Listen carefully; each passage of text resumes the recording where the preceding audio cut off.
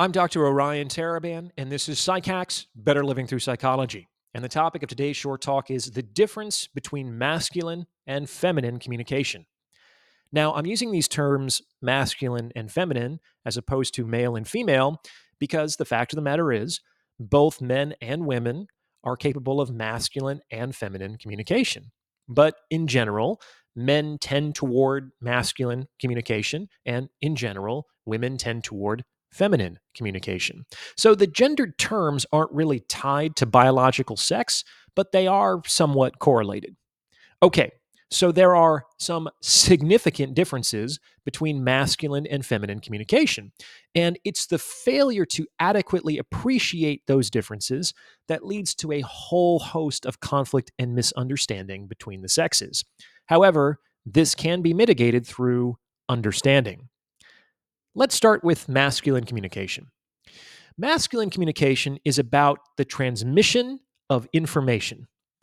It does this by means of two general strategies. The first is to emphasize the semantic content of the communication. This is why things like definition and word choice are so important. A single improper word can mar the entire transmission. And the second strategy is to minimize, if not eliminate entirely, the emotional component of the transmission. This is because if the goal is to convey information, emotion is superfluous at best and distortive at worst. In masculine communication, we know that the speaker has been heard if the listener can accurately summarize or paraphrase the essential information contained in the intended message. That's masculine communication. On the other hand, feminine communication is almost entirely the opposite. That's because feminine communication is about the transmission of experience in the sense of felt subjectivity. While word choice isn't entirely arbitrary, it's much less important than in masculine communication. Why? Because in feminine communication, words are not primarily used for their semantic content, but as containers for emotional energy. And this is true in direct proportion to how emotional the speaker is, man or woman. At the heights of anger, at the depths of despair,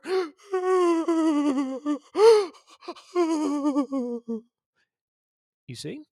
In feminine communication, we know that the speaker has been heard if the listener ends up resonating at the same emotional frequency as the speaker. Think of tuning forks.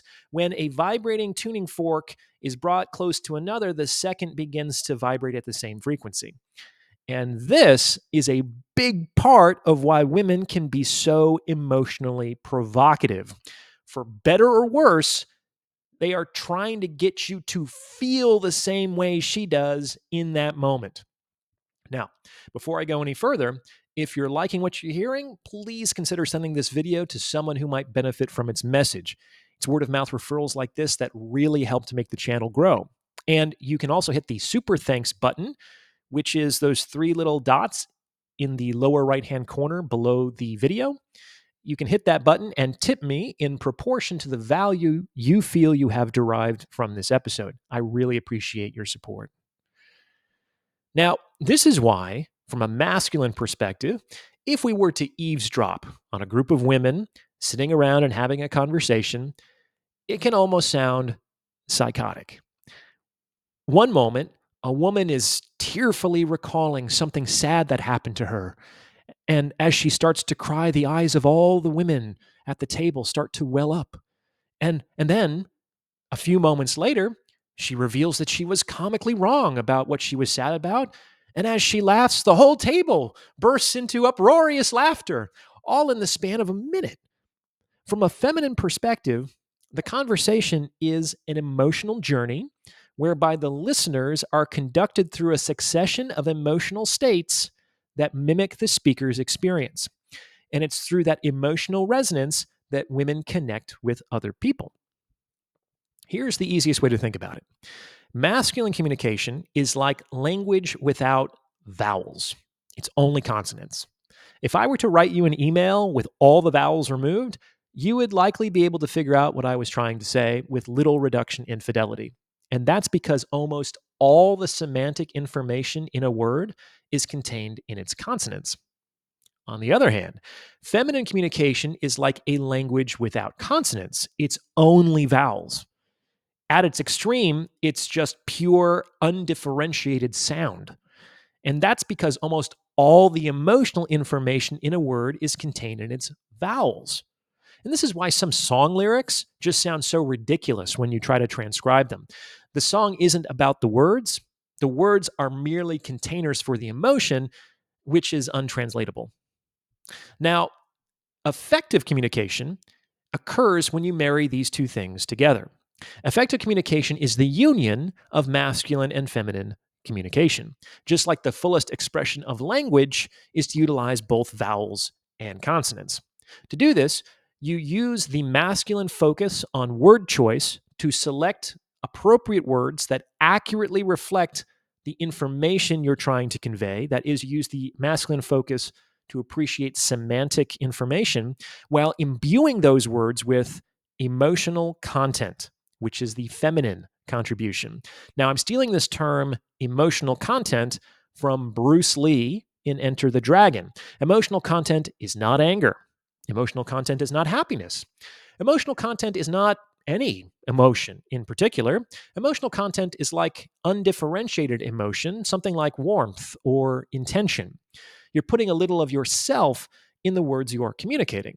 Think of it like timbre, which is a musical term which means the quality of sound that reflects the nature of the instrument it is sounded upon. Specificity in language plus richness in quality is the simple arithmetic for the most effective forms of communication.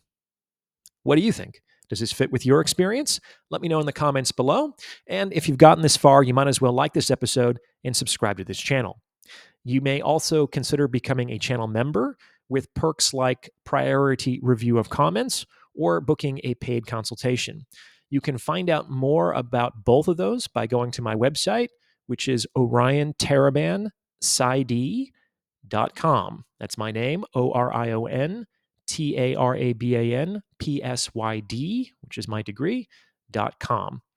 I'm saying this because I'm receiving a great deal of interest in potentially sponsoring episodes or booking a consultation. And a lot of the information that people ask me in these emails is already published online, including fees and processes and all of that.